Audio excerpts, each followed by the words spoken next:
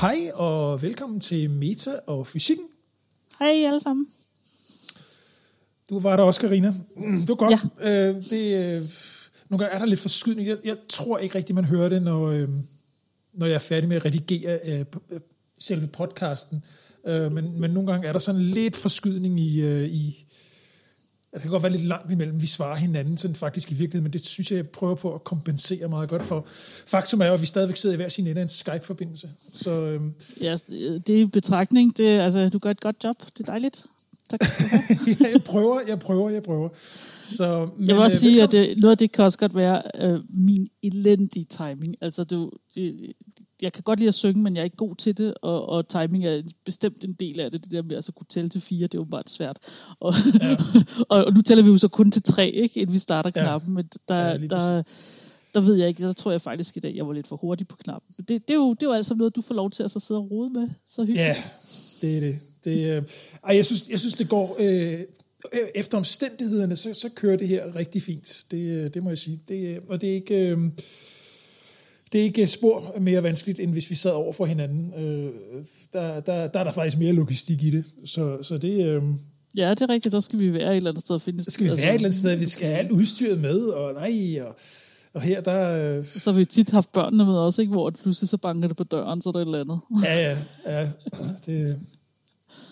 Ja, men altså, ikke dermed sagt, at det ikke også bliver rart, når vi engang kan ses igen. Nu går tallene jo... De går nedad, og så har vi så den her mutation, som så lige... der kunne jeg egentlig godt tænke mig lige at spørge dig, for det er lidt relevant for os, det vi sådan videnskab og så videre. Tror du, man får alt at vide? For jeg synes, ikke dermed sagt, at...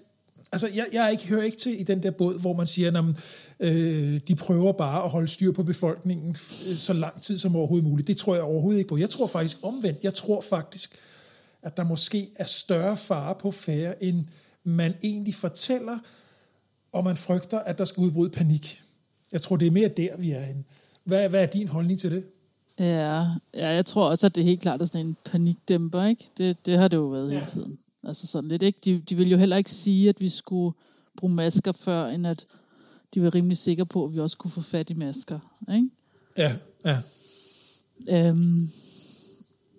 Jeg tror nok, at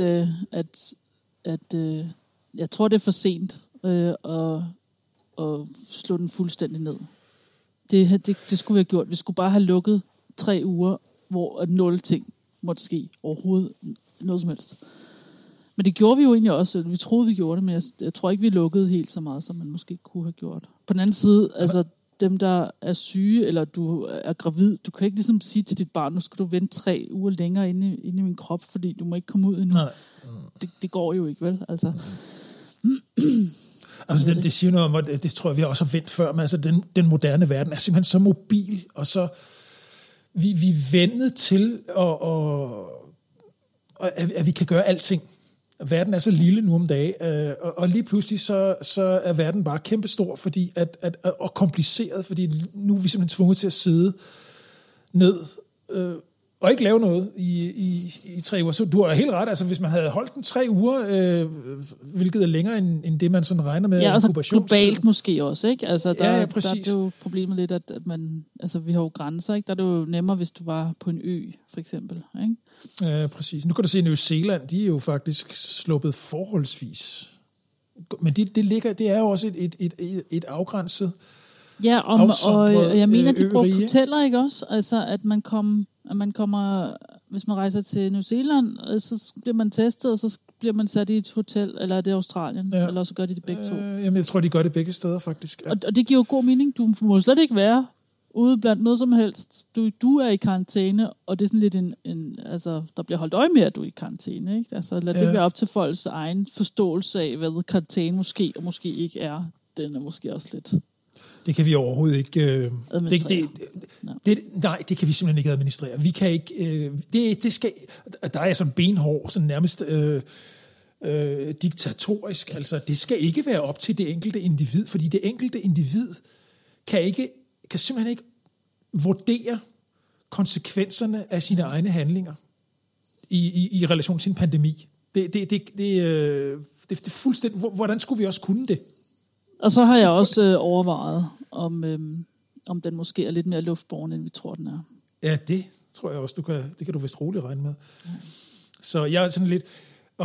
det der, nu her i Bayern, hvor vi sidder, der er der jo så... Nu er det jo blevet påbudt med det, de kalder FFP2-masker, som er... Er det en medicinsk maske normalt? Det er bare størrelsen af filtrering. Ja. Men i hvert fald så... Og de koster jo penge. De koster jo meget mere end de almindelige masker, ikke? Og det betyder så også de facto, at de hjemmelavede masker, dem må man ikke gå med mere i det offentlige, i det offentlige rum, ikke? Jeg kan simpelthen ikke vurdere, om det er det, der har gjort, at tallene nu er så lave. Det er jo meget nyt, det der med masker. Det er jo kun 14 dage. 14 dage, ja. Ja. Så jeg håber snart, det er overstået. Jeg håber virkelig snart, at vi er ude på den anden side. Men jeg tror, du har ret i, at vi slipper ikke af med det her. Jeg tror, at vi kommer til at gå med maske eller mundbind i lang tid fremover. Det tror jeg, det er så deprimerende, Anders. Ja, det er altså. Det er ikke så fedt. Vel? Det er det altså ikke. Men det er det altså virkelig ikke. Så kan man så sige, at det er der jo mange, der diskuterer, er det en naturens reaktion på, at vi simpelthen har smadret naturen og drevet rovdrift på alt, hvad vi overhovedet... Altså, vi er jo den største parasit på planeten, mennesket, ikke? Ja. Jeg tror som sagt, det hele hænger sammen. Det er 100% sikkert. Ja, det er altså, nu er vi virkelig ude i metafysikken, ikke? Altså, Jo. Karma og sådan noget, ikke? Og, ja. Og der er ingen tvivl om, at vi er for mange mennesker. Punktum. Det er der ikke nogen tvivl om. Ja, så kommer sådan noget som vores forbandede etik. Det mener jeg ikke så hårdt, men altså, man kan jo ikke sige til nogen, de ikke må føde børn. Man kan heller ikke sige til nogen, at der er nogle mennesker, der er vigtigere end andre, eller nogle lande, der er vigtigere end andre, nogle befolkningsgrupper eller trosretninger, der er vigtigere end andre. Men vi er for mange. Det er vi jo. Ja. Altså ud fra hvad kloden kan bære, sådan rent. Og så jamen, det er det ikke. Altså, det er egentlig et interessant spørgsmål, om vi bæredygtigt kan leve alle os, der nu er der. Ikke? Altså hvis nu vi antager, at man højst må erstatte sig selv, ikke? Når der er du får børn, at du ikke må få flere børn, end hvad der ellers, altså sådan, så der ikke bliver flere af os i det mindste, ikke? Ja. Interessant spørgsmål, om vi så egentlig har ressourcer nok på jorden til os. Det synes jeg, der er meget, der tegner på, at vi ikke har. Ja. Og så skal vi til, det snakker vi jo lidt om sidste, vertical farming og sådan noget, skal vi til at finde ud af, hvordan kan vi lave meget mere mad på begrænset plads. Fordi det er så også en af de der ting, hvor naturen begynder ligesom langsomt at svare igen, eller ikke langsomt, det har den gjort længe, at svare igen på vores måde at dyrke vores mad på. Ikke? Det var jo det der, vi snakkede med os om, at hvor mennesket er, og hvor der er plads til den vilde natur, ikke? Og hvor du så har sådan nogle ting som en coronavirus, ikke? Som åbenbart eksisterer i naturen i et eller andet omfang. Men var adskilt fra os, fordi at vores bevægelsesflade ikke gik ind i den vilde natur på samme måde, som den gør nu. Ja, præcis. Ja. Det var sådan lige status på pandemien. Det er et år siden nu. Jeg kan huske, for et år siden, der begyndte vi at høre om det i januar 2020, ikke? Og vi havde de første tilfælde, ikke? I slutningen af januar, første uge af februar og sidste uge af januar. Det er ude, hvor du bor. Det er ude på landet, hvor du bor. Uden for München. Ja, fordi at der var en, der havde en kinesisk... At vi havde, altså det er et firma, som også har noget med Kina at gøre, og der var så en kollega fra Kina, som var oppe og her. Lave noget træning eller noget. Ja. Og det er virkelig sådan noget med, at de sporede det op og fandt ud af, hvad der var sket. Det er så vildt. Det der med, at og hun vendte sig rundt, mens de sad og spiste, og spurgte, om hun kunne få saltet fra det andet bord. Det fik hun ikke, og den, hun så snakkede med, fik så også blev også smittet. Ikke? Altså det er sådan noget med, de kæder, man simpelthen opsporede det hele. Ikke? Ja, det er helt vildt. Men jeg kan også huske i starten, nu siger du det der med saltet, hun bare lige vendte sig om og rækte ud efter saltet hos en kollega, ikke? I starten, der hed det så, at man skulle sidde over for en person i en samtale i omkring et kvarter, for at det var farligt, sagde man, ikke? Ja.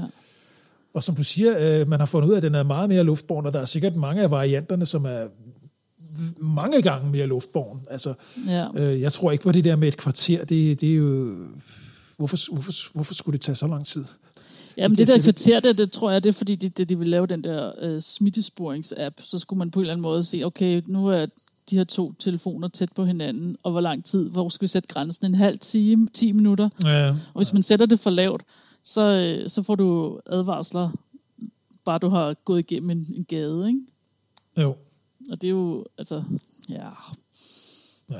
Jeg ved det ikke rigtigt. Ja, jeg har den der smittesporings-app, og den har hele tiden altid været i grøn, og i de sidste mange uger, der har jeg bare ingen kontakter haft overhovedet. Min har også kun været grøn, men jeg bor så også lidt befolkningstyndere, end du gør.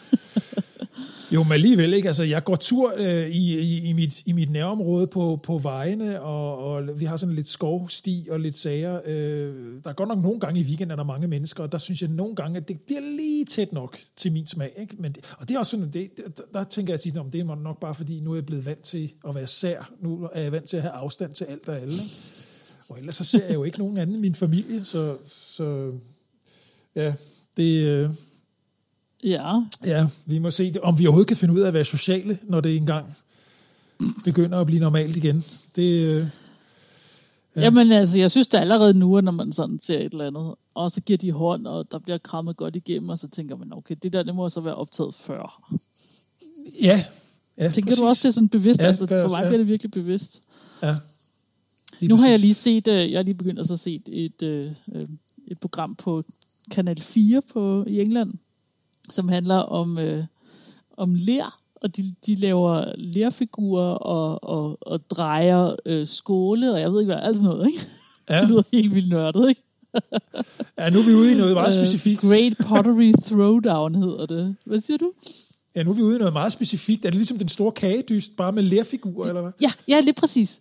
Okay. Og de har så isoleret sig selv i en gruppe. Altså, de har lavet en boble, som de kalder det, ikke? Og så har de så lavet det, hvor de så, altså, sådan så de kunne være sammen og netop også give hinanden krammer og sådan nogle ting, ikke? Altså, når det er, at der lige har været et specielt smukt stykke lertøj, der er blevet skabt og sådan noget, ikke? Ej, det er super, altså det er virkelig hyggeligt fjernsyn. Det er ligesom bagdysten, bare med ler. Og jeg har også set det med syning, der har de også et program på BBC med syning, ikke? Så det her, det er bare med lertøj. Det er bare interessant, det er ret hyggeligt. Det er ret vildt, hvad man kan lave. Hvis landet er stort nok, så er der jo simpelthen et fjernsynsprogram for alle målgrupper. Jamen altså, i Danmark har jeg jo set det der med portrætmalerier, det synes jeg var rigtig, rigtig godt også. Mm. Det ved jeg ikke. Men det er også det, jeg har slet noget i vejen med det, men et lille land som Danmark, der er det... Der tror jeg ikke, der er budget til nogen steder at lave programmer, der er så specifikke. Det er derfor, jeg er så glad for YouTube, for uanset hvad du interesserer dig for, så kan du bare google, eller ikke google, du søger bare i søgefeltet på YouTube, og så kommer der en masse. Så finder du noget, ja. Ja, jeg kan huske på et tidspunkt, min søn, han havde lige en flirt med noget modeltog, nogle Märklin-tog. Så slog vi det op på YouTube. Der var jo tusindvis af film, og nogle af dem meget fascinerende at sidde og kigge på, fordi det er jo flotte landskaber, og ja, altså i det hele taget der, hvor togene, der sådan kører igennem tunneller og alt muligt, så sætter man kamera på, og jamen, altså, jeg var helt fascineret, jeg sad længe og kiggede på det der. Så det er jo, altså, uanset hvad, så er der der er altid noget, man kan finde, ikke? Det synes jeg er dejligt. Ja, men det er meget specifikt. Ja, jeg tror, det jeg godt kan lide ved den slags programmer, det er, at folk har en eller anden form for talent, ikke? Og de får lov til at så...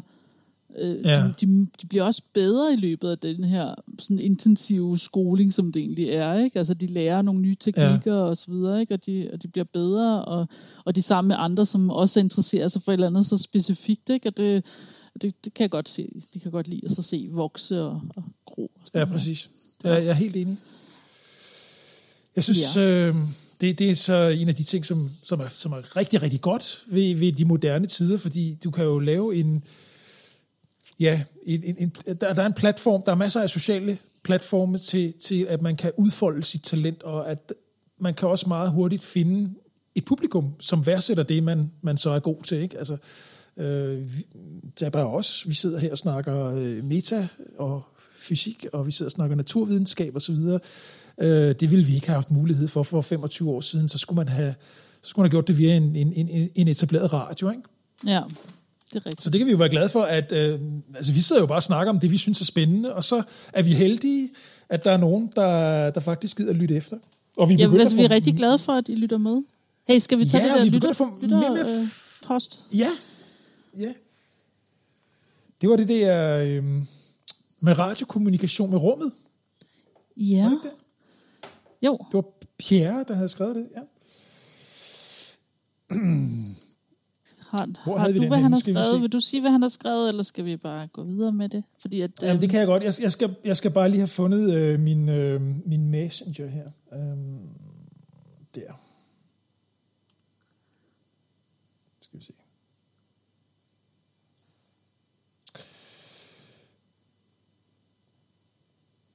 Jamen, det han spørger, det er bare, om vi kan snakke lidt om det her K-Cat. Jeg ved ikke, hvordan man siger det. Det er en hjemmeside, der hedder QED. Okay, jeg gik så til linket. Der er et link til en astronomy.com side, som er har lidt færre pop-up reklamer. Fordi det her teori. Okay, og så er det også det er jo det. Lidt mere, det går lidt mere i dybden. Altså det handler om, at vi får en masse data selvfølgelig hele tiden, når vi observerer, og så er der så en, der har siddet og så kigget på noget data, og det har han gjort i 2020, han kiggede på dataen, men dataen er egentlig et år gammelt, ikke? Altså bare sådan, for at forstå, så kan alle forstå, hvorfor at man ikke hørte noget om det. Det er ikke fordi, at folk har sagt, nej, vi skal holde det hemmeligt, det er bare fordi, at sådan noget ligger og venter på at blive kigget på, ikke? Så der er så i 2020 en, der har kigget på det, og så set, der er nogle signaler her omkring 1 megahertz, altså det er nogle radiobølger, og radiobølger er ligesom lysbølger af fotoner, og radiobølger er bare meget lange. Altså i en bølge går sådan op og ned, op og ned, op og ned, og det er egentlig en foton, som sådan går op og ned og går op og ned. Det er vores sådan billede af det sådan. Men altså den afstand, der er mellem den er oppe og til den er oppe igen, det er det, vi kalder for bølgelængden. Og når du har en bølgelængde, som er meget, meget, meget, meget kort, så kan vi se det. Så er det i det synlige område, og når den er meget, meget lang, så kan vi ikke se det, men vi kan fange signalet stadigvæk med antenner og radioteleskoper. Og det er det, vi har gjort her, ikke? Yeah. Og så har man, når man bearbejder sådan noget data, så filtrerer man lige alt væk, som man kender, ikke? Så man sørger for, at man filtrerer BBC 1, 2, 3, 4 og 5 fra, ikke? Og man også lige, altså alle de andre sådan kendte signaler, filtrerer man fra. Og alligevel så har man så set, at der er et signal, som ikke virker som om, at det er naturligt. Og grunden til, at man siger det er fordi, det er meget spids, det vil sige, at det kun har én bølgelængde, altså det har ikke mange forskellige bølgelængder, et mere naturligt signal vil have en udbredning. Men altså, man er stadigvæk overhovedet ikke sikker på, om det kan stadigvæk godt være, at det er et menneskeskabt signal, som bare er reflekteret et eller andet sted, som vi så ser. Ja, okay. Den, ikke? Altså det der med at så råbe aliens, det behøves man ikke at gøre endnu. Altså det er alt for tidligt. Ja. Så nu finkæmmer de og prøver så at se om hvad man ellers skal finde ud af. Altså der var et andet signal, som man jo så ikke husker så meget. Det er fordi, at efter at være helt oppe og vildt og sådan noget, så fandt man ud af, at hver gang man havde observeret det her, så havde man så på observatoriet også haft mikrobølgeovnen i gang. Ikke? Fordi man jo skal spise lidt en gang imellem. Og så er der sådan nogle ting, hvor at... Og jeg kommer sådan til at tænke på, Elon Musk, han har jo lavet det her, i gang med at sende alle de her satellitter op, som skal være, de skal grundlægge, at de skal fungere som fundamentet for vores globale internet overalt, ikke? Altså wireless, Jeg kommer til at tænke på, vil den slags signaler, der uværligt vil være imellem os, der går på jorden, og så op til de her satellitter. Der må jo være noget radio, et eller andet aktivitet. Det må jo gøre det uhyre vanskeligt. Det gør det bare endnu værre, ja. Ja. Der må være der må komme rigtig meget støj på de der radioteleskoper. Det er sjovt, du siger støj, fordi du tænkte lige præcis støj, da man havde de første sådan store radiomodtagere der i starten af århundrede, sidste århundrede. Der mugede man ud, ikke? Man tænker, det er de der duer, de har skidt over det hele, ikke? Så vi går op og rydder op, og det, altså, men lige meget hvad man gjorde, så blev man ved med at have sådan noget, ikke? Ja. Og det har man den dag i dag, og vi ved også, hvad det er. Og det er faktisk ekkoet fra Big Bang. Og det synes jeg, du skal tænke på, når du tænder for fjernsynet, og du har hvid sne på, ikke hvid støj. Jeg ved ikke, om man har mere, om det kun er i gamle dage, man havde det. Men altså, det der hvide støj, det er ekkoet fra Big Bang, du ser der. Ikke alt sammen. Noget af det er også normalt støj, og støj fra, din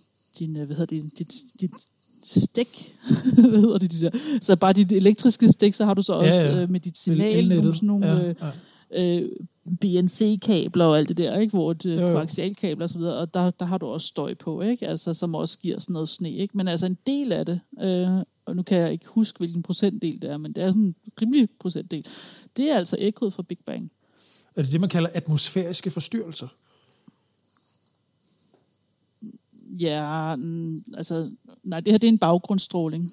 Ja, okay. Det man kalder den her baggrundsstråling for det Big Bang. Det er det, at jeg snakker om. Atmosfæriske forstyrrelse er mere, når du har atmosfæren til at så også lave sne. Okay. Men det her, hvad jeg snakker om, det der sne der, det kan du også se, hvis du er ude i rummet, hvor du så ikke har nogen atmosfære til at forstyrre dig, så vil du stadigvæk observere det her. Og det er altså bare Big Bang, kæmpe lysglimt, og de her lyspartikler her, den bølgelængde, de havde dengang, og den, de har nu, er meget anderledes, og det er simpelthen på grund af, at der er gået så lang tid. Aha. Det er lidt fascinerende at tænke på, faktisk. Det er ret vildt, og det er også derfor, det er over det hele, ikke? Altså, det er fordi, rummet har udvidet sig i den tid, ikke? Altså, derfor så er bølgelængden anderledes. Men altså, så det her med, at det er spændende, at vi nu ser et radiosignal fra vores nabostjerne, eller naboplanetsystem må det være, ikke? Fordi at det må være det nærmeste planetsystem, vi ved, vi har, ikke? Så derfor er det vildt spændende, ikke? Altså. Det er det system, der ligger... Er det Proxima Centauri? Ja, det er Proxima Centauri, ja. 4,25 lysår væk. Ja. Det er jo ikke ret langt, altså... Ja, og der er 2 planeter i hvert fald, hvad vi ved, ikke? Og den ene er lidt større end Jorden, altså 20% større end Jorden, og den er i stjernens habitale zone. Altså det vil sige, den er i et omløb om sin stjerne, hvor den kunne have flydende vand. Den stjerne er jo en rød stjerne, så det vil være helt anderledes, ikke? Altså den energi, det får fra stjernen, ikke? Er anderledes, eller mindre. Så der vil ikke være så meget... hvad kalder man sådan noget? Altså, det vil ikke være sådan en varm, dejlig sol, som vi er vant til. Altså, den vil være koldere, ja. Men det er også interessant, at det betyder også, at dens habitale zone er tættere på stjernen, ikke?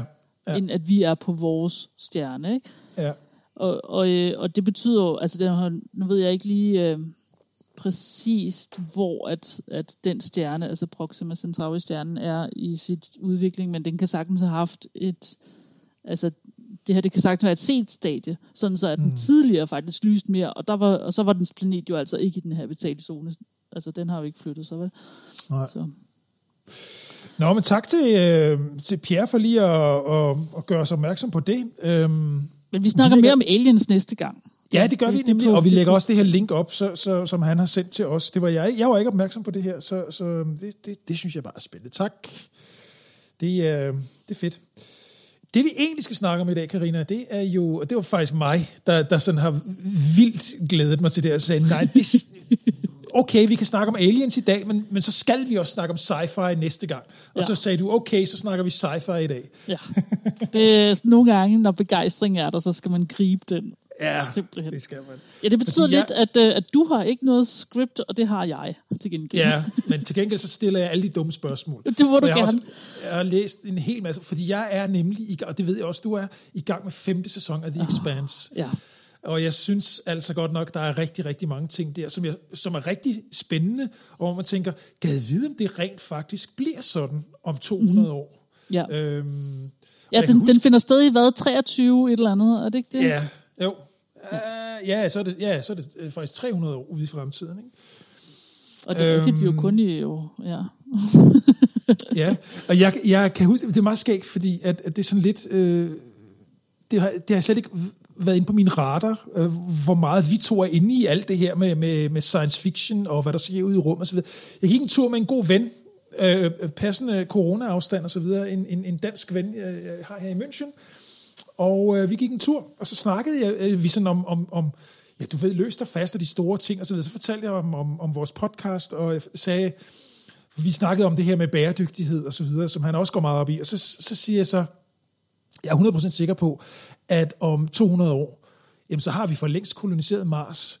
Og jeg kom ind på Elon Musks vision om, at vi skal sprede os i solsystemet og alt det her. Hvis vi overlever. Jeg kunne sige på ham, det var vildt mærkeligt snak. Det kunne han slet ikke forholde sig til.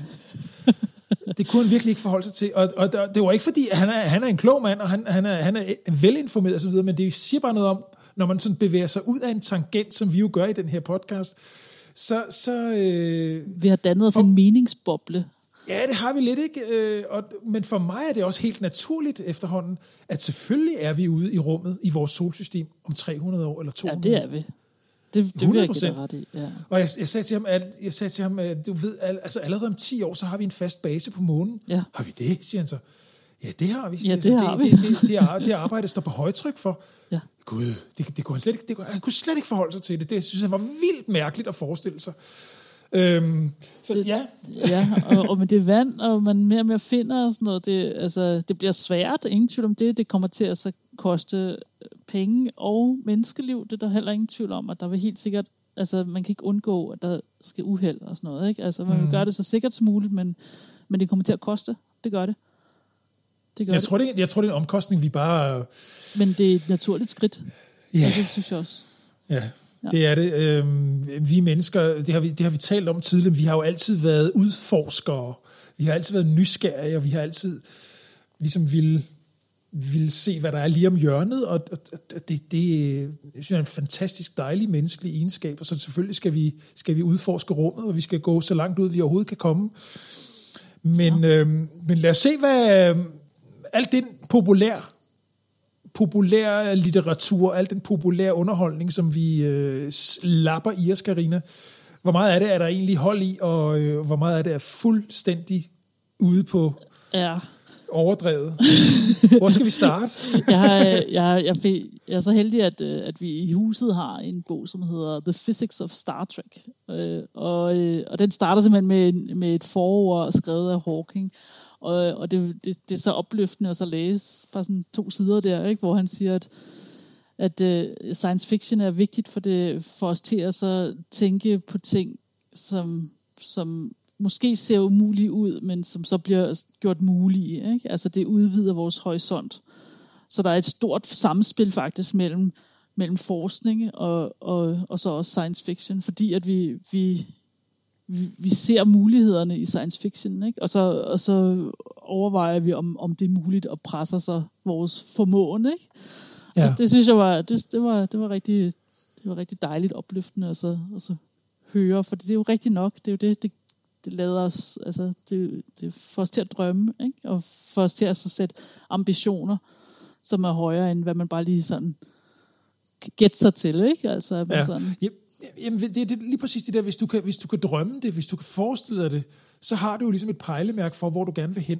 Ja, det kan sagtens være, at den fysiske effekt, som du udnytter for at så gøre det, ikke var den, som du troede, det ville være. Altså, det kan sagtens være, men man finder også flere sådan materiale egenskaber og sådan noget, ikke? At hovsa, flydende glas, der har den lille, det gør noget helt andet, end vi troede, den gjorde ved den her temperatur og så videre, ikke? Hvor man så kan opnå nogle ting, som man ikke troede, man kunne, ikke? Før. Ja, og måske i vægtløs vakuum og alt det her, så vil det være noget helt andet, ikke?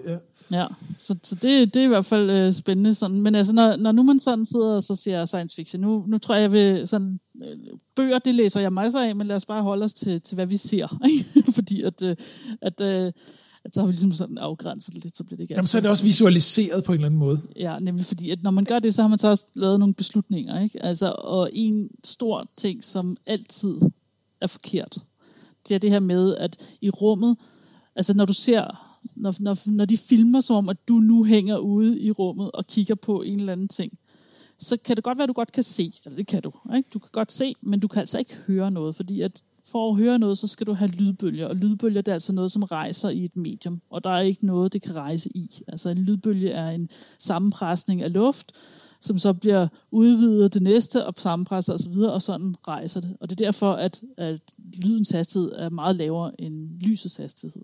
Ja. Fordi den afhænger af materialet, den går igennem. På den måde. Mm-hmm. Ja. Så der er altså ikke nogen lyde. Så når du sådan ser... så ser du et rumskib, du ude i rummet, ikke? Og du ser et rumskib flyve forbi, og det siger... Ja. Det er simpelthen ikke muligt. Det er simpelthen ikke muligt. Det kan sagtens være, at den laver sådan en lyd. At der ville være sådan en lyd, hvis det var, at den var omgivet af luft. Og det kan også sagtens være, at hvis du sidder inde i den, at du kan høre, at motoren siger... Ja. Altså, det er alt sammen helt muligt, ikke? Og hvis det endelig er, at du ikke kan høre det, fordi at der ikke er... Altså, og at den er i vakuum, selve motoren, men så vil du stadigvæk kunne mærke vibrationerne, og vibrationerne vil stadigvæk kunne få luften til at vibrere, og få din trommehinde til at vibrere, og du vil stadigvæk kunne høre noget inde i rumskibet, ikke? Altså, den er med på, inden i går det, men altså, når du er ude i vakuum, kan du ikke høre noget. Nej, når du ser de der sådan, panoramabilleder med stjerner og planeter i baggrund, og så kommer der et skib flyvende hen over skærmen, og så siger det jo... Ja. Det kan ikke lade sig gøre. Det kan simpelthen ikke lade sig gøre. Ja. Der er en anden ting, når man ser de her rumskib udefra, det er specielt Star Trek, der er slemt til den her. Det er, når du så ser to rumskib, hvor de sådan snakker med hinanden, så putter de altid de to rumskib med næse mod hinanden. Og den måde, de kommunikerer på, er jo ikke sådan, at de står og kigger ud af vinduet og vinker, vel? Altså, de er jo over radio, eller hvad det er, ikke? Så det kunne lige så godt være, at den ene var drejet i forhold til den anden, eller hed ryggen til den og sådan noget, ikke? Men de sætter dem altid som om, at nu er de op, og så kigger de sådan næse mod hinanden. Og det er også lidt fjollet. Men det tror jeg simpelthen er dramaturgisk, ikke? Det er for at få os til at forstå, at det er de to, som snakker med hinanden, eller de to skibe, dem der sidder inde i de to skibe, som snakker med hinanden. Men der kunne det lige så godt være en, der var vendt den anden vej, eller på hovedet og sådan noget, fordi du er i rummet, ikke? Jamen det har jeg faktisk set i Expanse. Nogle gange, når de er på spacewalks ude og reparere noget, så står de faktisk, hvis de har selvfølgelig radiokommunikation med hinanden, men nogle gange, hvis de skal sige noget, ingen andre må høre, så afbryder de det, og så stiller de sig ansigt til ansigt, og hjelmene rører sig hinanden. Ja. Og så kan de så høre hinanden... Det blev udviklet af NASA i forbindelse med deres tur til månen der. Det er vist nu, at elektrisk det går i stå, og de ikke kan tale med hinanden, så kan de stadigvæk snakke med hinanden på den måde. Og det de gør er, altså det er vibrationerne, du sætter i gang i luften inde i din hjelm, rammer hjelmen, og så det betyder, at hjelmen vibrerer lidt, og når du så har den imod en anden en, så vibrerer den hjelmen så også, og så kan du godt høre det. Jamen, det svarer vel lidt til at kunne høre naboen gennem væggen, eller sådan et eller andet. Hvis du sætter glas op på... Svært, ikke? I gamle dage, du satte et sådan drikkeglas op på væggen, så kunne du høre, hvad der... Det har jeg hørt før, men jeg tror ikke på... Altså. Eller hvis du hører sådan, man siger, man hører banken på vandrørene, ikke? Eller man... Radiatorerne. Ja. Jo, det svarer lidt til det, men det kan man godt, og det gør de. Ja, det er sådan noget rigtig hemmeligt. Ja. Mm-hmm. Jamen præcis, og det er også sådan en ting, det er bare de små ting, der jeg bliver så fascineret, når jeg sidder og ser den serie, fordi jamen, de har i virkeligheden tænkt på rigtig, rigtig mange ting. Ja, Expanse, den kommer rigtig højt op i der er sådan en hardness-skala, så det er, hvor hård en science fiction er. Og det her, det betyder ikke, at hårdere er bedre, vel? Altså, det er bare forskellige måder at så fortælle historier på. Skal vi lige forklare, hvad Mohs scale of science fiction er? Jo, altså... Det er den, vi holder den op imod. Ja, Mohs. M-O-H-S. Eller M-O-H hedder personen. Han er en stenforsker, så han er sådan en geologtype, og han har lavet en hårdhedsskala. Så hvis man går ind på Wikipedia, så finder man den. Og så handler det om, hvor hårdt noget er, hvor man kan lave ridser i det eller ej. Ja. Men altså, man har så bare brugt det ord til at så lave en hårdhedsskala for science fiction. Mm. Og der er det sådan, at jeg har fundet en tid, hvor at den går 1-6. Og det er lidt sjovt, fordi den går 1-5, vil jeg sige. Ikke? Men altså, det kan I se, når vi når til punkt 6. Det er lidt en joke. Så den første, det er sådan der er det bare en genre, altså punkt 1, hvis du har en hårdhed på 1, så er det bare altså det foregår science fiction-agtigt, men der er ikke nogen, der prøver at forklare noget som helst. Altså, der er ikke nogen fysiske grunde til noget som helst, ikke? Okay. Der vil du finde Futurama, for eksempel. Kender du den? Det er den der tegnefilm, som er sådan lidt med de Simpsons-menneskene. Men den har jeg ikke set. Okay. Okay. Det kommer nok til at sige rigtig mange navne på ting, som ja, men det er fint. Det her, det er en podcast for et bredt publikum, så der er sikkert nogen, der kender det. Ja, altså det er sådan, at der bliver ikke forklaret noget som helst, og alt er muligt sådan set, og der er en eller anden himstegips til det hele, ikke? Altså sådan, så hver eneste lille ting, du har lyst til, at der skal kunne ske, så kan det ske, og så har du en eller anden dublipt op, der som så kan gøre det, ikke? Ja. Altså, men den er også langt ud. Der har de et dyr, som dens afføring er simpelthen sorte huller og sådan noget, ikke? Altså, det er helt det er sjovt, men det har altså 0 fundament i rigtig fysik, ikke? Altså, det er rent tænkte ting.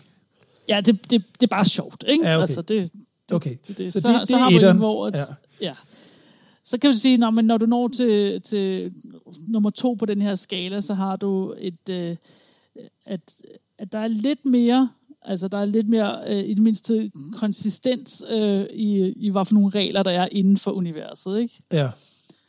Men altså der er stadigvæk ikke særligt, altså det er stadigvæk ikke sådan særlig realistisk. Vel? Nej, okay. Men man tager alligevel højde for nogle ting. Ja. Og der er nogen, der faktisk putter de første Star Trek-film der allerede. Ja.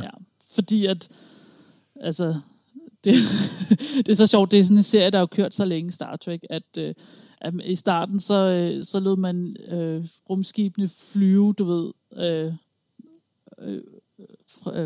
hurtigere end lysets hastighed, og så fra dertil og dertil.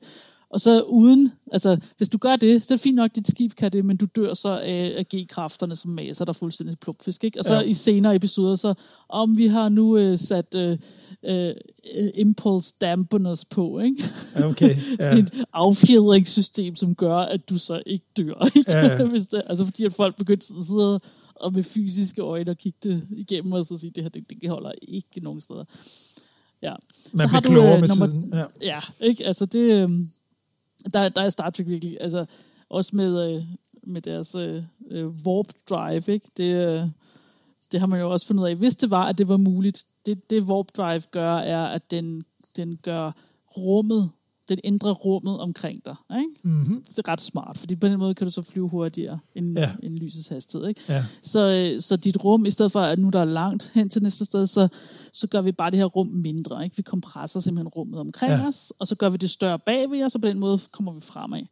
Men altså, hvis du gør det, så samler du der en masse partikler, fordi selv hårdt vakuum har altså været 1 partikel per kvadratmeter eller et eller andet, ikke? Og de her partikler, de hænger ved dig, og du, altså ligesom en båd, der har et hvad hedder det? Det hedder wake på engelsk.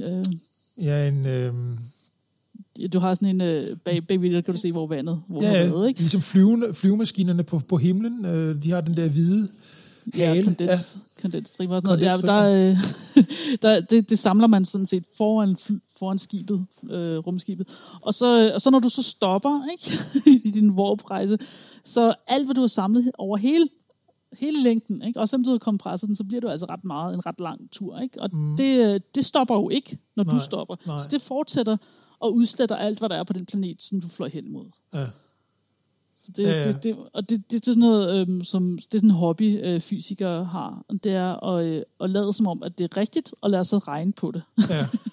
Det finder man ret hurtigt ud af, det kan ikke lade sig gøre. Lige præcis, så når man hen til en eller anden form for, okay, det er måske ikke så... Altså selv hvis vi antog, den her umulighed var mulig, så når man hen til en anden umulighed, ikke? Og det er det, der tit sker med science fiction, når du sådan begynder at holde det op imod, hvad der er rigtigt, og hvad der ikke er rigtigt. Det var 3'eren. Eller var det den var i 2'eren stadigvæk. Okay. Jeg snakkede Star Trek. Ja. Jeg vil måske også sige, måske kan den også godt komme i 3'eren, ikke? Fordi at de netop begyndte... Altså tidligere afsnit kan vi bestemt ligge i 2'eren, ikke? Og så måske de senere afsnit, hvor de begynder at putte sådan nogle affjedringsmekanismer ind, ikke? I 3'eren. Men altså, det kan vi komme ind på senere. Jeg har nemlig også en hel liste med ting, som man bruger, ikke? Men altså sådan noget som teleportation og sådan noget, det var også helt... helt langt ud, ikke? Er det nu det? Ja, men det glæder mig til at diskutere. Ja, så 3'eren, den hedder Fysik Plus, ikke? Ja. Så det er sådan lidt bedre. Og der holder man så lidt mere til naturlovene. Men man laver også nogle gange et par ekstra love, ikke? Som så giver mere mening, ikke? Altså for at have en historie.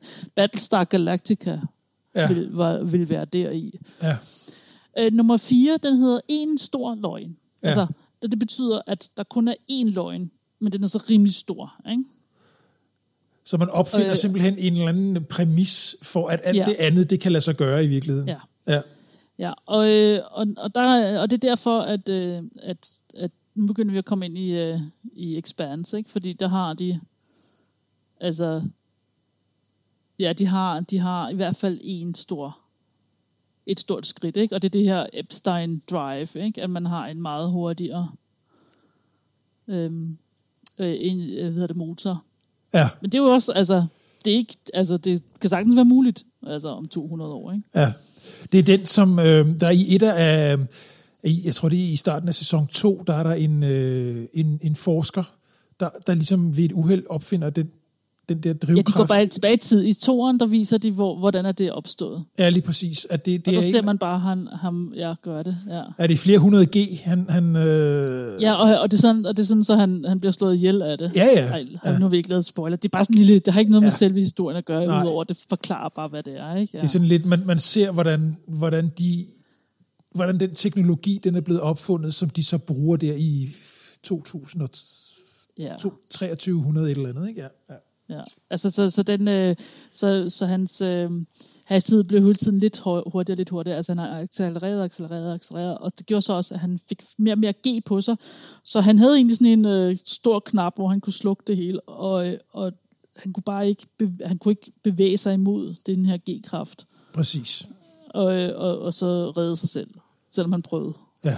Så ser man knust. Han dør, ja. Altså, men man fandt ud af, hvad han gjorde. Ja, man opdagede et eller andet. Man fandt ud af præcis, hvad det var, der var sket.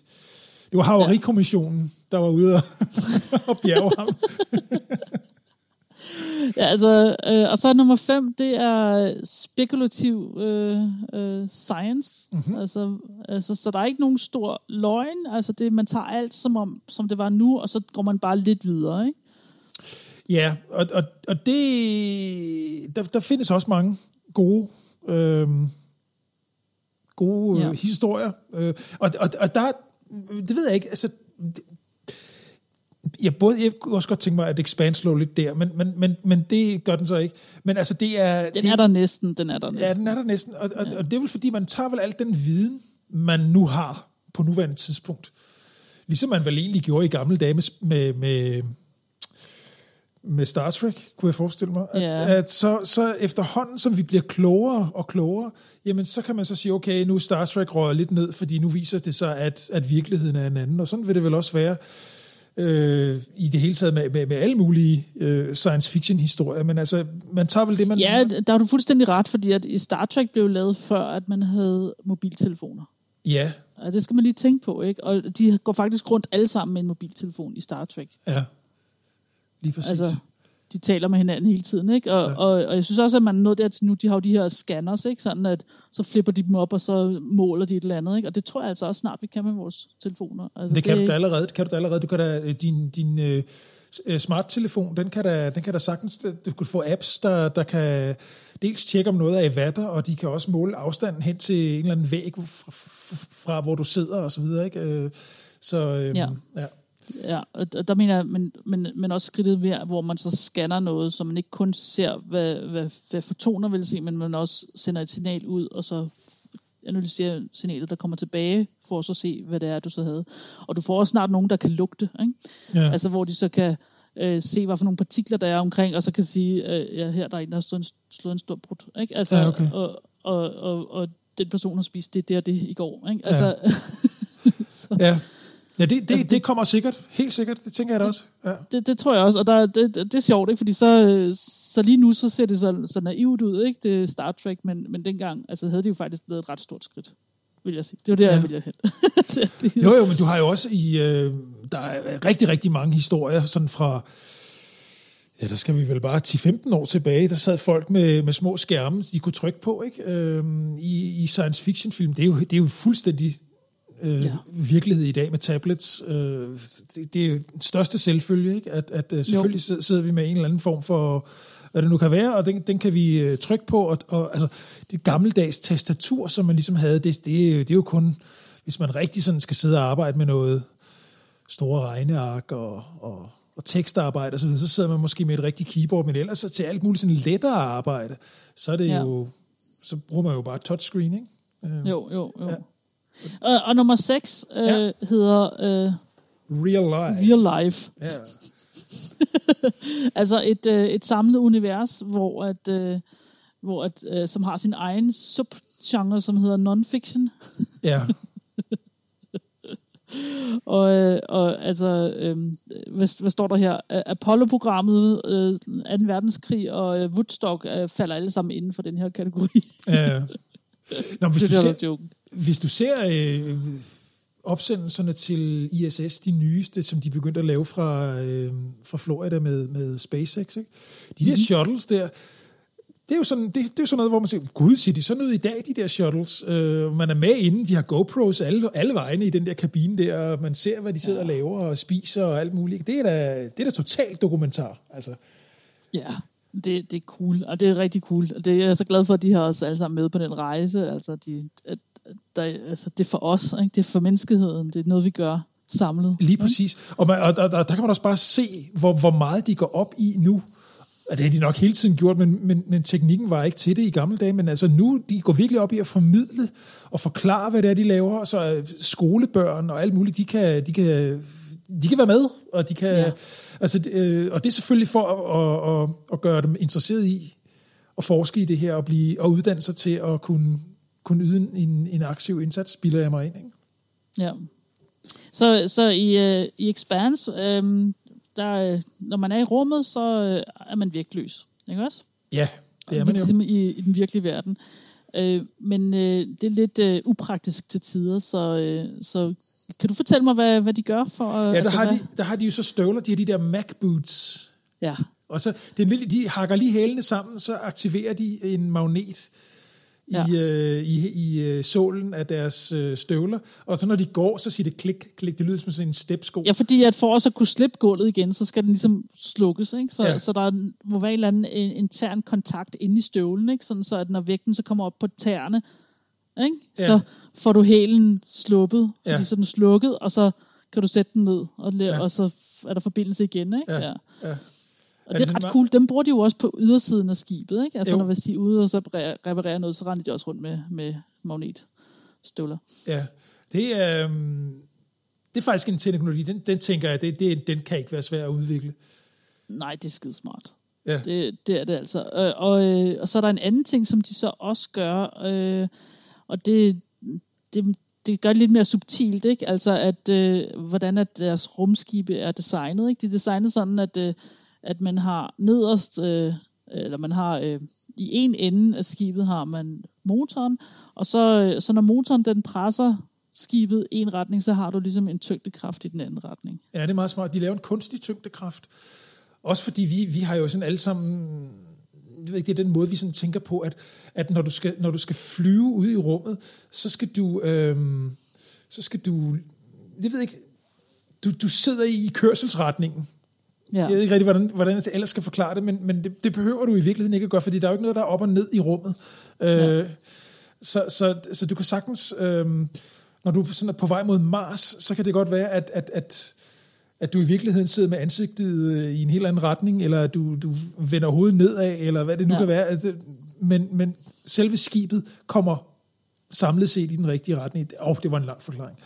Men ja, så hvis du har, hvis der er en kraft, der bliver udøvet, altså hvis der er, den bevæger sig i en retning, og det er ikke bare en jævn bevægelse, men en acceleration, så har du en kraft, der bliver du påvirket af en kraft, og på den måde, så har du ligesom en form for op og ned. Jeg tror, den måde, man kan se det på, er som om, at skibet bliver kastet opad, og fordi at skibet bliver kastet opad, så bliver det presset imod dine fødder, og derfor så føler du som om, at du har fast grund under fødderne. Ja, præcis. Jeg tror, det er den nærmeste forklaring, jeg kan komme. Og så en anden ting er jo også, at tit i science fiction, så flyver man et eller andet sted hen, og så bremser man, ikke? Det, de gør rigtig godt i Expanse, det er, altså, man bruger cirka halvdelen af tiden på at bremse, ikke? Ja. Så du kommer op, og så når du er så færdig, når du er cirka halvvejs, så begynder du at bremse, og så decelererer du. Ja. Og det er stadigvæk så også en kraft, jo. Så, og som om du kan se det, som om du så bare vender flyet midt i. Ja. en færge, der vil i havn. Ikke? Ja, præcis. Og det udnytter de simpelthen til at lave kunstig tyngdekraft. Men der er også nogle af de der kæmpe ude i... når man ser Expanse, så har de der kæmpe stations, baser, som ligesom ligger, tænker jeg, fast, et eller andet, nogenlunde fast. Altså alt i universet flytter sig jo, men det ligger sådan nogenlunde fast på position. Ja. Den der Tycho Station og så videre, der har de så kæmpe ring, der ligesom drejer rundt. Jeg sidder og tegner ud i luften, jeg ved ikke, om du kan se. Jeg kan godt se dig, men man skal forestille sig, at Anders sidder og så prøver at tegne et hjul. Ja. Men det er rigtigt nok, fordi det er jo så centrifugalkraften, ikke? Altså, hvor det ser man, hvis du har en spand med vand i, ikke? Og du så slynger den rundt imod tyngdekraften op mod himlen og så ned igen, at du bliver ikke våd, vel? Og det er fordi, at vandet bliver slynget ud af, men bliver grebet af bunden af din spand, ikke? Og på samme måde, så vil du så gå på ydersiden af dit hjul, ikke? I din ring. Det vil være for dig, hvad du føler som om er ned, ikke? Ja. Ja. Præcis. Det er jo så med rotation, så kan man opnå sådan noget. Ja, de havde sådan en... okay, det er så her, hvor jeg ikke er kommet så meget videre, men så der sker noget. Der sker jo noget hele tiden. Det er en god action-packed serie.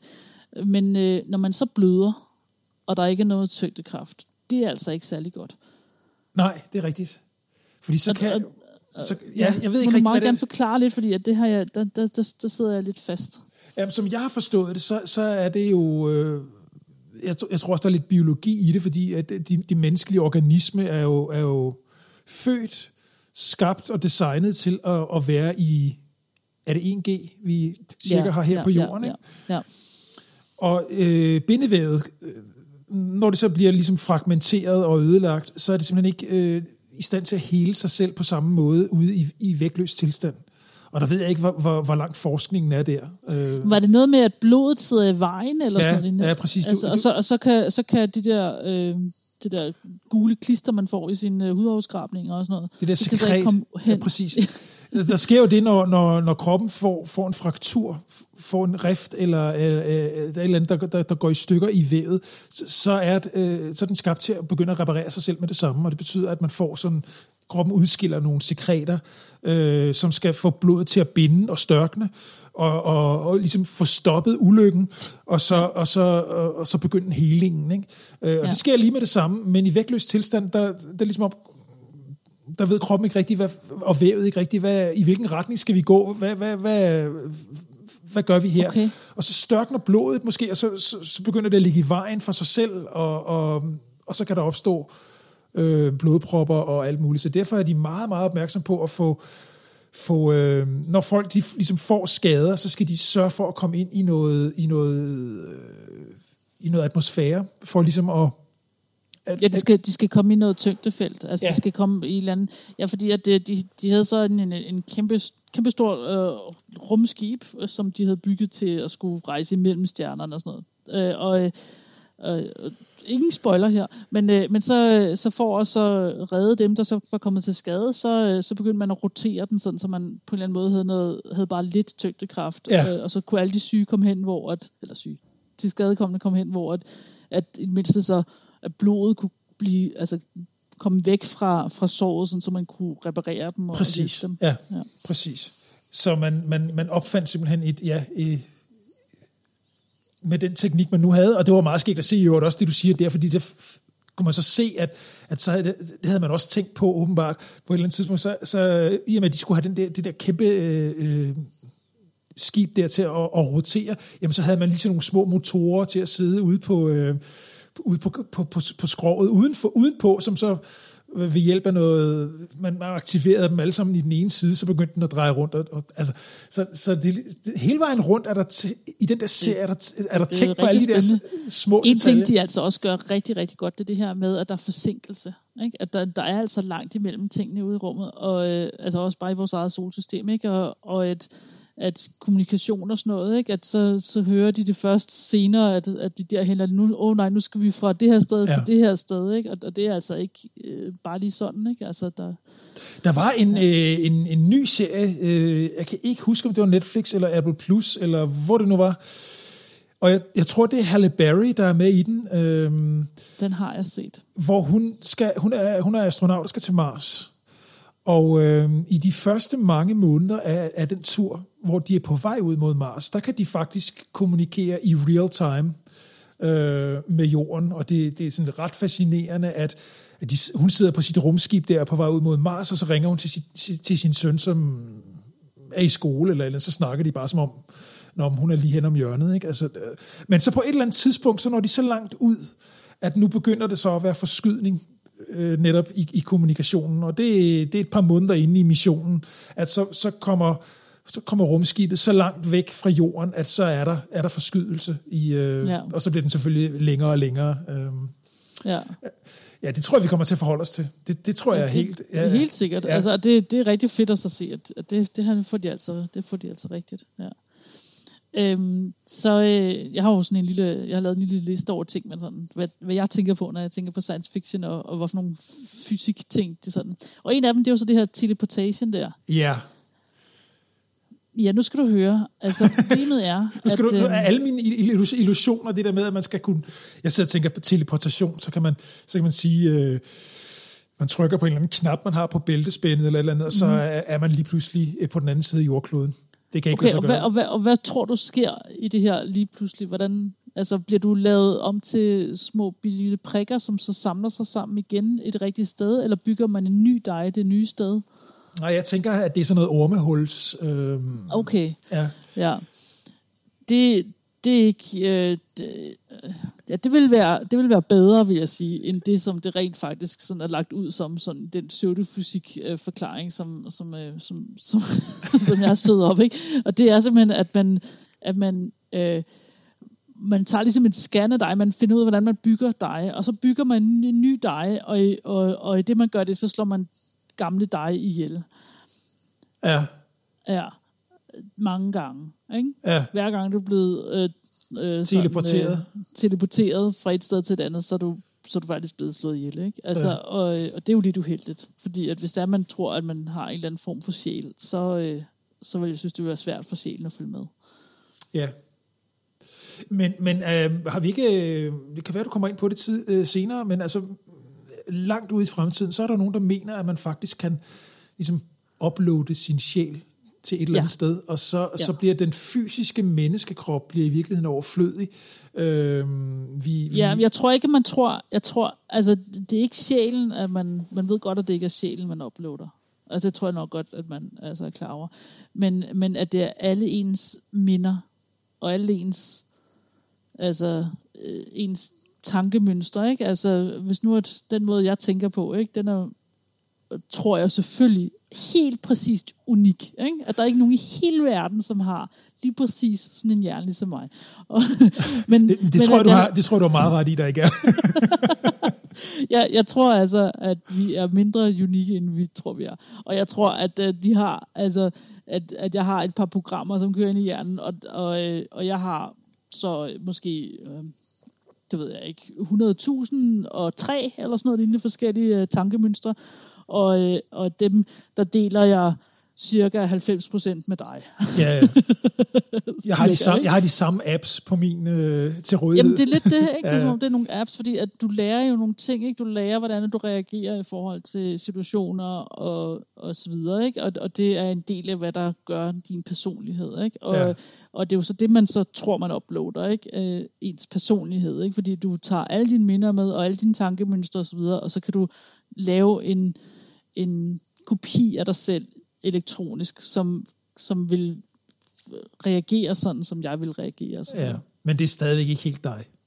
Nej. Og jeg vil også sige, det er fuldstændig adskilt fra at være min sjæl. Ikke? Ja. Altså i det scenarie. Ikke? Så jeg er sikker på, at det kommer vi til at så kunne uploade alle de her ting. Og jeg tror nok, at i den proces vil man nok vælge at editere lidt. Ikke?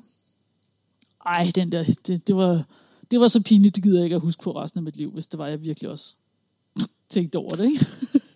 Ja, der kan jo sagtens være... Eller dårlige oplevelser. Ja, lige præcis. Der kan nemlig være uheldige individer, hvor man siger, okay, hvis den her person skal leve videre i uploadet tilstand, så tager vi sgu nok lige og fjerner de her ret uheldige personlige egenskaber, som han alligevel havde. Man kan bare tænke på nogle diktatorer i historien eller et eller andet, ikke? Ja.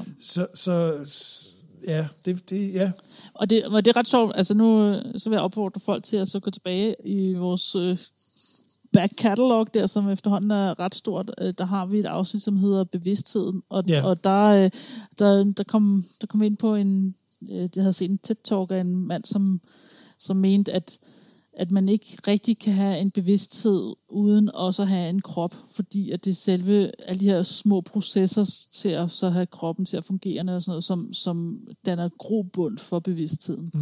Altså at hvis ikke man kan dø, så føler man heller ikke, man lever og sådan nogle ting. Ikke? Altså det er derhen vi er henne.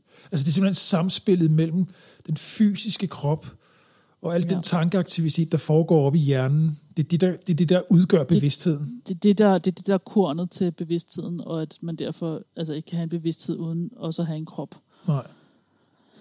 Nej, præcis. Det er jo, der er vi derude, hvor der har vi jo nogle rigtige svar, vel? Der er vi jo i... Og det er også lige på grænsen af min fatteevne, det må jeg altid tilstå.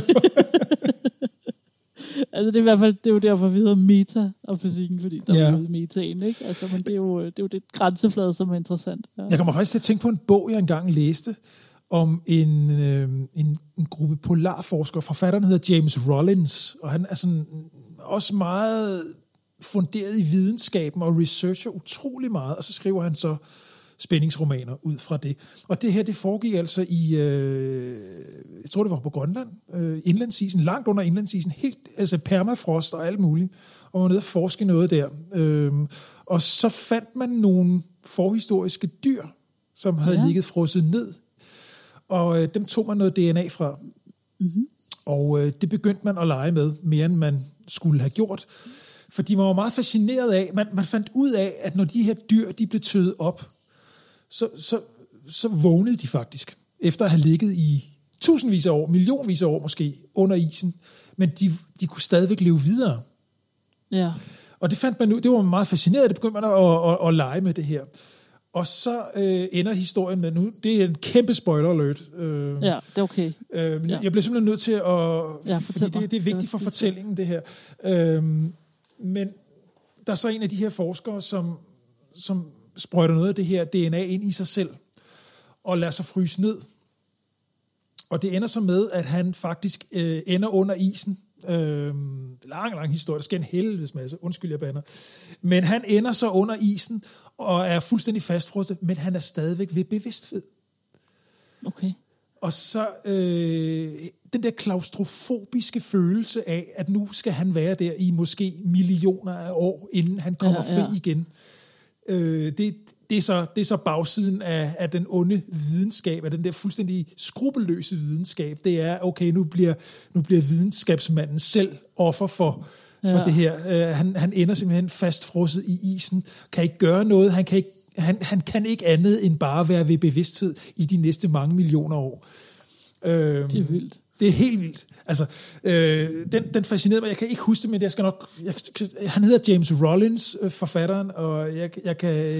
Og det er jo sjovt, ikke, fordi at det er jo ikke så lang tid siden, at man nu har fundet ting i permafrosten, ikke, som vågner igen. Præcis. Der har været frosset i lang tid, de der orme og sådan noget. Ikke? Ja, altså, præcis.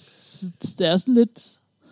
Ja, netop. Det er ret interessant. Ja, netop. Og der kunne man, og jeg tror nemlig også, at det var sådan lidt i den, fordi man snakker også om det, når du skal ud og rejse med lange afstande over mange tusind år i rummet, så kan sådan noget der, det plasma, som de der dyr består af, som har været nedfrosset, og som måske nu her, hvor permafrosten tør her på jorden, så kan man jo begynde at forske i det, og finde ud af, hvad er det, der skal til, for at vores væv ikke går i stykker. Altså man skal ikke begynde at sprøjte sig med alt muligt. Nej, det skal man ikke. Men den der kryosøvn, og det har vi også talt om i tidligere afsnit, ikke? Hvor du bliver frosset ned og ligger i tusindvis af år, og tilbagelægger de der kæmpe afstande.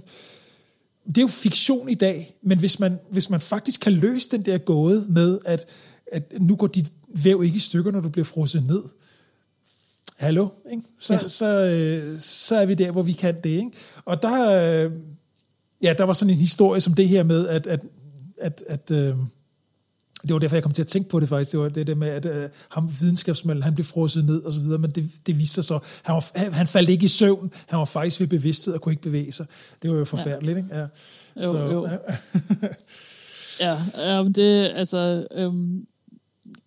Det er jo sådan, at hvis det var, hvis man skulle sige, at hans krop skulle være i stand til at gøre det, som de der dyr så kunne, så blev han nødt til at så bygge en ny krop af sig selv, ikke? Jo.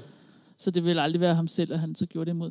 Altså, der var en eller anden, for nylig hørt om en eller anden, og det er fordi, at altså, jeg desværre bruger min telefon måske lidt for meget til at så kigge på nyhedshistorier og gå ned i alle mulige mærkesteder, men der var en, der havde sprøjtet...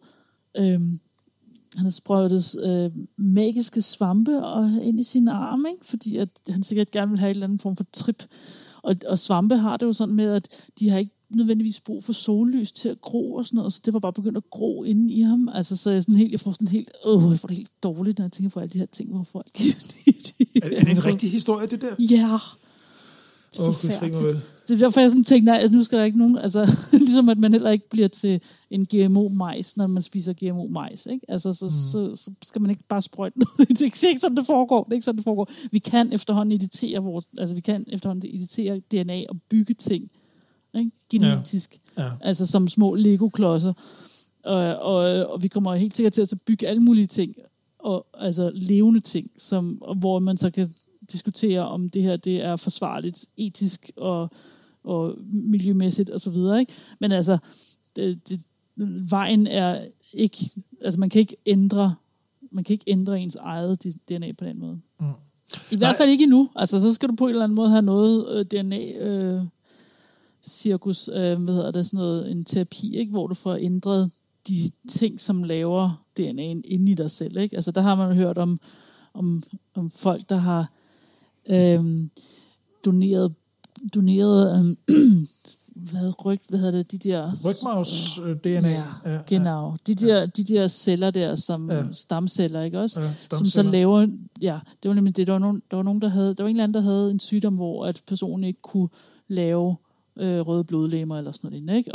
Og fik så sådan noget donorhalløj ind i sig, og så efter det, så den DNA-profil, man så målte den person, så lignede det, at det var den anden person, som det ikke var rigtigt. Det var bare blodet. Blodcellerne kom fra de der stamceller. Ja.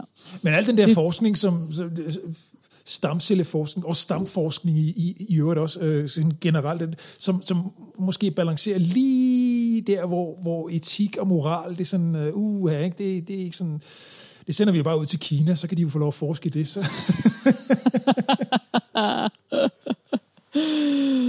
Ja. Der er man jo ikke så bekymret for, hvad... Ja, alt det, vel? Ej, det ved jeg ikke. Det er noget, jeg siger på egen regning, det her. Det er selvfølgelig ment i sjov, men man kan jo aldrig vide, at... Ja. Hvor ja, altså man kan jo sagtens have en diskussion om designer babies og sådan noget, ikke? Altså. Ja, lige præcis. Og designer husdyr. Altså, jeg ved da ikke rigtigt. Jeg synes, jeg har set... jeg ved godt, der findes små grise, altså kælegrise, som man kan have gående derhjemme og sådan noget, men jeg synes, det er sådan lige... Jeg ved ikke rigtigt, om de... Jeg har ikke sat mig ind i, om de er genmodificeret, eller hvad de er, men jeg synes... Det er de ikke, men man skal bare tænke på, at når det er... Altså, alle hunderacer er jo også os, der har påvirket, hvordan en naturlig evolution vil være. Ja, præcis. Så vi kan måske have en diskussion om, hvad der er naturligt, og hvad der ikke er naturligt, ikke? Altså... Jamen, vi laver det da hele tiden også. Altså, du kan bare blomkål og broccoli er jo sammen. Lige præcis.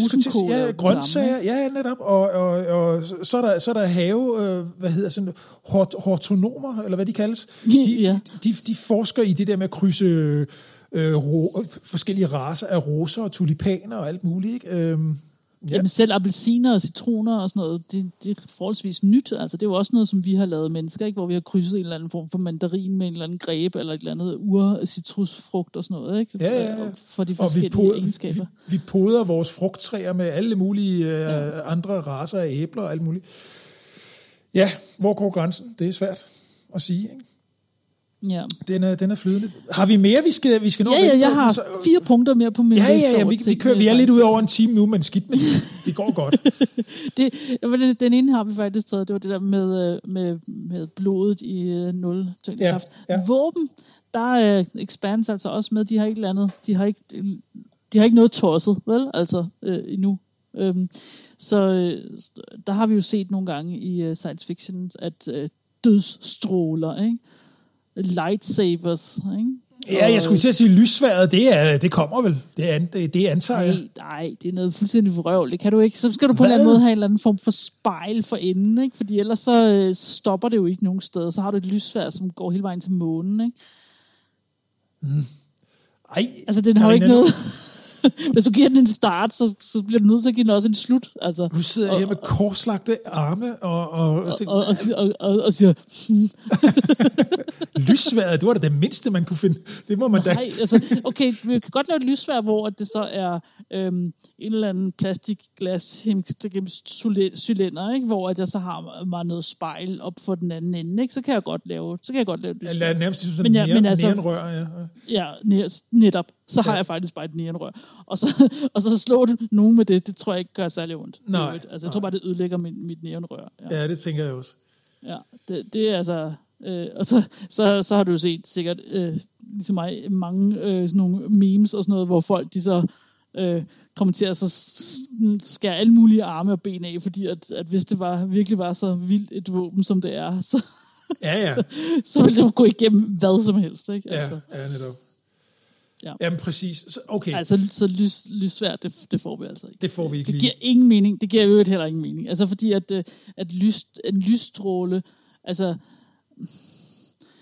så stopper den jo, hvis du putter den ind i noget, så stopper den så der. Det er jo ikke sådan, at den stadigvæk bliver ved med at have den samme længde og sådan noget. Altså, det er fuldstændig rod. Altså, okay. Jeg må droppe den forhåbning. Ja, så er der foton-torpedoer, ikke? Photon-torpedoes, ikke? Det er sådan en anden form for...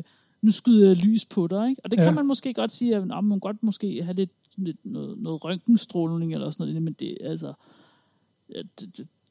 der skulle man virkelig have meget energi før, at det så også vil være noget, som vil forårsage en skade. Det er jo ikke noget, når det så lander, det er jo ikke sådan, så det vil lander med et bump, vel? For det er jo bare lys. Lys har ikke noget masse, vel? Den vil bare aflede en masse energi, ikke? Sådan, så det bliver varmere der, hvor den lander. Okay. Altså, det er ikke sådan, så der... Nej, jeg ved. Det er ikke en kanonkugle på den måde, vel? Altså, så det er også noget mærkeligt noget. Ja, og så har vi selvfølgelig dødsstjernen, ikke? Jo. Som kunne ødelægge en hel planet. Der har jeg i The Expanse... Den er jeg lidt mere på, faktisk. Ja, det mindste. Men i The Expanse, der er de jo derude, hvor de kan manipulere meteorer til at blive... for det første kan de belægge dem med et eller andet antireflektivt, så man ikke kan... Altså, de går under radaren, de kan ikke spores. Og så lige pludselig så rammer de jorden med en kolossal kraft, så de bliver simpelthen brugt som projektiler. Ja. Fuldt ud muligt, ja. Du kan jo give en sten hvad for en helst. Altså, hvis du skubber den, så har den en ny retning. Du skal bare sørge for at skubbe den så hen, hvor du vil, ikke? Yeah. Det så man også i Starship Troopers. Har du set den film? Nej. Okay, så det er en sjov film, fordi at man ved ikke rigtigt, om den er ironisk, eller om den tager sig selv alvorligt. Det er meget svært. Den går lige på grænsen. Ikke? Ja, okay, det er svært at finde ud af, hvad den vil. Men altså, menneskeheden er i krig mod en eller anden form for insektrace. Og den her insektrace, de hamrer meteoritter, altså asteroider, mod jorden. Okay. Og så er det noget med, du kan kun stemme, hvis du er en citizen, altså kun hvis du er borger, og du er kun borger, hvis du har været i hæren. Ja. Så det er sådan lidt, det er faktisk det, den udforsker mest, det er den her måde, man sådan forherliger det på, og den her, og der er sådan nogle propagandavideoer også for at få folk til at så melde sig til hæren, ikke? Og man ligesom kun er noget værd, hvis man også er med ude og forsvare og sådan noget. Ja. Ja, apropos, jeg har lige set så sent som i går, så jeg en film, der sådan fortællingen foregår i Tyskland omkring år 1900, og der var faktisk præcis det scenarie med, at hvis ikke du havde militærpapirer, så kunne du stort set ikke få arbejde. Fordi at... Så det scenarie har vi haft, og det er da muligt, det kommer igen.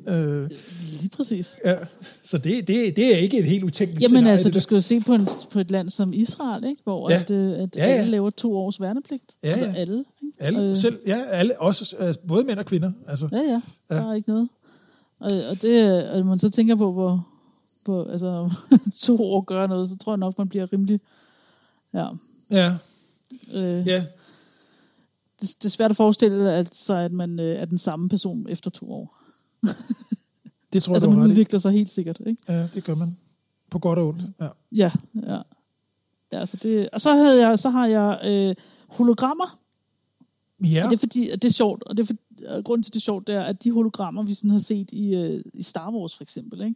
Så ser man jo Princess Leia, ikke? Ja. Altså hun sådan... giver det der besked, ikke? Og det er altid helt vildt dårlig kvalitet, de der hologrammer, ikke? Ja. Der er sådan linjer henover og sådan noget, ikke? For at vise sig, at det er et hologram. Og hologrammer er jo meget, meget bedre. Altså et hologram er jo meget, meget bedre i dag.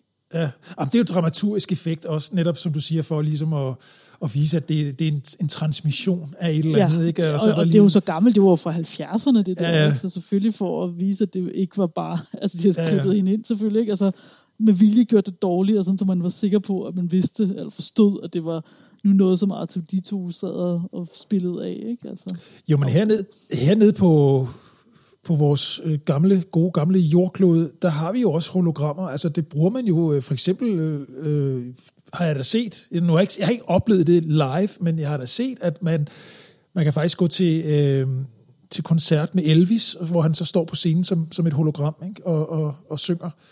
Ja. Det kan man sagtens. Det er en, altså 3D-billeder og så videre. Det er, altså hvor man har flere lyskilder, som så til sammen giver et samlet billede og giver dig en forståelse eller fornemmelse af, at det er 3D. Der er vi langt, og der kommer vi længere, og det går stærkt. Det er ret spændende. Ja. Mm-hmm. Så det, og så er der en ting, som jeg er helt vild med i Expanse, og det tror jeg nok de fleste sådan lidt moderne science fiction også har for tiden. Det er deres user interface, ikke? Hvordan at de omgås deres programmer og så videre, ikke? Fordi du har ligesom, og det tror jeg så helt rigtigt, du har over det hele computer omkring dig, ikke? På væggene, og det her der styrer det, og skibets computer, og det her, og det på din arm og så videre. Og så hvis jeg har et eller andet noget på mit lille halløj, så kan jeg sende det til dig ved at så smide det over til dig. Ja, du laver ligesom en gestus ud i rummet. Ja, det de gør. De laver ligesom, de vinker den, eller de tager den, som om, at altså, man helt klart har de ikke nogen taktil, altså de tager den ikke rigtigt, men det er som om, at man vælger sine ting sådan, og så kaster jeg den over til dig, eller jeg kaster den op på en stor skærm, så vi alle sammen kan se det, eller et eller andet. Eller du har et 3D-hologram i midten, for eksempel i de der war rooms, hvor de sidder sådan, og så skal de se solsystemet, og hvordan kan de forudsige et fartøjs... hvor er hvem henne og sådan noget. Ja, præcis, og så kan de zoome ind med fingrene, og alt muligt. Jeg sidder igen og tegner ud i luften her. Men det ser skide godt ud. Ja, og jeg tror også på, det har jeg tit tænkt på, når jeg ser den der serie, de render altid, de kalder dem ikke telefoner mere, de kalder dem terminals. Ja. De har alle sammen en terminal, en håndterminal, hvor de får al kommunikation, men der er ikke nogen, der går med telefonen, eller går med den der terminal op til det ene øre og snakker, ligesom vi jo er vant til at gøre med en telefon, og har gjort det de sidste 100 år. Ikke? De går bare og snakker, og så sender de jo sådan talebeskeder, eller videobeskeder til hinanden også, ikke? Ja. Det er ret cool. Ja, det sjove er, at hvis du forestiller dig, at det skulle være rigtigt den måde, hvis nu jeg vil så sende en fil til dig på den måde, så skal terminalen have en eller anden form for rummelig forståelse for at kunne gøre det. Du skal kunne vide, at det er dig, og ikke din ven Peter, som står 10 meter til højre. Ikke? Ja. Altså, det er ret vildt, ikke? Der er lige et par broer, der skal krydses, før vi når dertil. Men der er vi jo næsten allerede henne ved fingeraftryk og ansigtsgenkendelse og så videre, så terminalen, den bliver jo meget personlig, og den ved, hvem du er. Præcis, og hvis du siger, at den her meddelelse, den er til Karina, jeg sender fra Anders til Karina, så er det kun Karinas terminal, hendes personlige terminal, der kan modtage den her besked. Ja, det vil i hvert fald være nemmere, end hvis det var, at jeg skulle sende til en fremmed, og min terminal skulle bare kunne forstå, hvorhen den er i rummet. Altså ikke nok med, at den skal vide, hvor op og ned er, som den jo godt kan finde ud af. Den kan også godt finde ud af, hvad nord og syd er. Men den skal så vide, hvorhen den er i min hånd i forhold til det, og hvorhen den skal hen i forhold... Altså, du kan godt se, hvad jeg mener, ikke? Altså, der skal den have en rummelig forståelse. Det har terminaler jo sådan set ikke. Altså. Nej, og jeg er så dog. Endnu. Jamen, den bliver da godt udfordret en lille smule, fordi jeg har sådan hjemme hos os, der har vi et lydmusiksystem i hele huset, der hedder Sonos. Og når man installerer de der Sonos-højtalere, så skal du kalibrere dem. Sådan så de optimerer sig selv i forhold til det rum, de nu står i, eller i forhold til, hvordan de er placeret i forhold til hinanden, og rummet, og så videre, så videre. Så man skal faktisk, når man kalibrerer dem, så skal man gå rundt i rummet med sin telefon, som der jo er en mikrofon i, og så registrerer den så, hvordan lyder den her højtaler i forhold til, hvor jeg nu er. Ej, hvor vildt. Ja.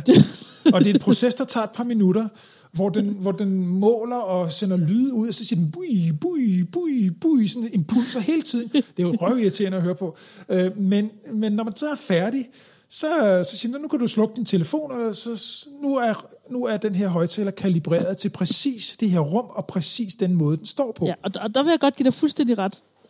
Hver eneste individuelle Sonos højtaler ved, hvor den er, og hvor alle de andre højtalere er. Ja.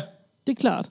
Men vi taler jo om, at vi er i en flydende situation, hvor vi går igennem en korridor, og vi er inde i et eller andet rum, som din terminal måske aldrig nogensinde har været inde i før, og så skal den vide, hvorhen de andre mennesker er i det rum. Altså, ja, det er rigtigt. Ja. Det kan sagtens være, at vi godt kan nå derhen, ikke? Altså, det kan vi sikkert. Jeg ved bare ikke lige, om det er noget, man vil gide på. Men jeg tænker alle de her terminaler, som alle går med en personlig på sig hele tiden, ikke? Ja. Og de registrerer jo så hinanden. Det er lidt ligesom den her corona-app, den registrerer jo også automatisk, hvor mange andre telefoner er der i min umiddelbare nærhed. Så jeg tænker at faktisk ikke, at det er så langt ude i fremtiden, det der. Det er det heller ikke. Det er ikke 200 år ude i fremtiden. Nej, det tænker jeg ikke. Det er 20 måske. Ja, jeg tænker, at alle telefoner udmærket godt ved, okay, nu er der alle de her telefoner i min umiddelbare nærhed. Det tror jeg faktisk... Det ved jeg nogle gange, når jeg sidder i bussen eller i toget, så hvis jeg sådan kigger på, hvad der ellers er, om der er noget WLAN eller wifi, som det hedder i Danmark, så kan jeg lige sige, der sidder Steffis Bluetooth, et eller andet, hun er her også, okay, fint nok, det er ikke interessant for mig, vel? Men altså, de registrerer jo hinanden telefonerne, det gør de jo. Og det kunne være så fedt, og så logge ind til dem, og så bliver hun tvunget til at så høre et eller andet dansk. Ja, eller sådan. Skal hun høre dansorkestret, eller hvad det nu kan være. Ja. Kom tilbage. Ja, præcis. Super. Ja. Nå, hvad har du ellers på listen? Det var det, du. Det var simpelthen det. Ja, men jeg synes, der er rigtig, rigtig, rigtig mange spændende ting, hvor man tænker, hvor bliver det sejt, når det her det kan lade sig gøre, ikke? Ja. Altså, jeg er også stor fan af de der Mac boots. Dem tænker jeg også, wow, det må være fedt, når engang det kan lade sig gøre, ikke? Det tror jeg altså, man godt kan bygge. Det er sådan noget, man skal få hende der bygger robotter. Man skal få hende til at bygge sådan en. Det kan hun godt. Ja. Du ved godt, hvem jeg snakker om. Jeg kan ikke glemme, hvad hun hedder. Hedder hun ikke også Steffi eller sådan noget? Jeg kan ikke huske det. Det må jeg finde ud af. Ja. Jeg har også tænkt på sådan noget som... nu snakker vi meget om e-biler. Elektriske biler og ladestandere og så videre. Jeg er helt med på, at sådan, de store, tunge opladninger, dem skal man nok foretage et eller andet sted på en ladestation. Men der er jo faktisk, jeg ved ikke, om det er en skrøne, men jeg har hørt, at man arbejder på en teknologi, som gør, at bilerne faktisk, når de sådan holder stille på vejen for rødt, eller i et kryds eller et eller andet, så i asfalten nedunder, så er der faktisk magnetisme, som gør, at batterierne bliver ladet op, mens de holder og venter. Det kan man godt. Det kan jeg godt se. Det kan man godt. Men altså, målstokken, og man kan med så meget. Det ved jeg ikke. Og så spørgsmålet, hvem betaler her? Ja, lige præcis. Og er det sundt for mennesker at gå i det område der, i det hele ophold sig i det? Fordi jeg tænker, der må være en gevaldig meget magnetisme. Og, altså der tror jeg ikke helt, teknologien er endnu. Men jeg synes, at det er en spændende tanke, hvis man du ved godt, man kan få de der universale opladere, ikke? Hvor der er altså trådløs opladning af din telefon. Ja. Det er jo bare det i større målstok. Lige præcis. Ikke? Ja, lige præcis. Netop. Ja, det var ret spændende. Det var sådan lige et afsnit om science fiction og teknik og så snakker vi rumvæsener næste gang. Ja, vi gør. Men nu fik vi, det er godt, altså jeg har virkelig mange ting til det. Så nu har vi snakket om Proxima Centauri-signalet, og medmindre der kommer noget nyt fra den kant, så det skal vi nok holde øje med selvfølgelig. Ja. Er du stadigvæk ops på, at der indimellem er transmissioner fra SpaceX og sådan noget? Det vil jeg lige afslutte med, fordi jeg så lige, nogle gange når jeg går ind på YouTube, sådan en hovedside, så kan jeg se sådan nogle af de der kanaler, jeg abonnerer på, hvis der er nogle af dem, der er live. Og NASA, de er faktisk ret tit live, og de SpaceX også. Altså, stadigvæk, synes jeg bare lige, man skal have med sådan, som en fodnote her, når vi nu alligevel snakker om det af og til, at der bliver sendt raketter op i et væk hele tiden. Altså, det gør der. Ja, altså lige nu, hvad jeg har sådan mest her på radaren, det er, at om 19 dage, så lander vi på Mars, ikke? Altså. Ja. Så er vi allerede. Kan du huske, vi snakkede om det i efteråret, at vi skulle sige 7 måneder ud i fremtiden, så er vi derhen, hvor der begynder at være noget trafik ved Mars, fordi der var det 3 eller 4. Det er februar. Det er februar, og de alle sammen lander. Så det bliver rigtig spændende. Altså, det glæder mig helt vildt til. Nu snakker vi næste gang om aliens, og så går vi i Mars. Ja, vi skal i noget Mars-mode igen. Det vil være længe siden, vi har fået en opdatering på Mars. Og jeg ser flere og flere posts med det og sådan noget, ikke? At se roveren, denne her og den nye rover, og de har lavet hjulene lidt om og sådan noget, ikke? Altså sådan nogle så det vil være et eller andet. Altså de hyper det godt, det gør de. Og den har også den der countdown der, ikke? Hvor mange dage, den kører nu live, ja. Og hvad siger du, der er 19 dage til? Gud, det er ikke ret lang tid. Nej, det var 20 i går, så jeg tror, det må være 19 dage. Ja, det må det jo næsten være. Med tidspunktet, hvornår det lige klikker, ved jeg ikke, men det er sådan der omkring, ja. Det var spændende. Ja, 18. februar. Wow. Jamen, det skal vi have noget om. Det er vi nødt til. Ja. Så vi skal altså nå, og så lige snakke om aliens inden, for ellers så går der for lang tid, inden det bliver aliens. Ja. Jamen, vi... Så vi tager sølvpapirshatten på til næste gang. Ja, det gør vi. Nej, der findes aliens. Selvfølgelig findes der aliens, men altså... Det kan vi godt afsløre allerede. Kan vi så spoiler alert? Ja, det kan du godt gøre, men der findes liv. Og ordet alien, det kommer vi tilbage til, men ordet alien, det er jo bare fremmed livsform. Andet ligger der ikke i det, og det selvfølgelig findes det. Det siger sig selv. Ja. Så, men hvordan og i hvilken... Ja, præcis. Godt. Du har lyttet til Metafysikken, afsnit 47, var det her, Karina? Hold nu fest. Ja, og vi er snart tilbage. Ha' det godt så længe. Hej hej. Hej hej.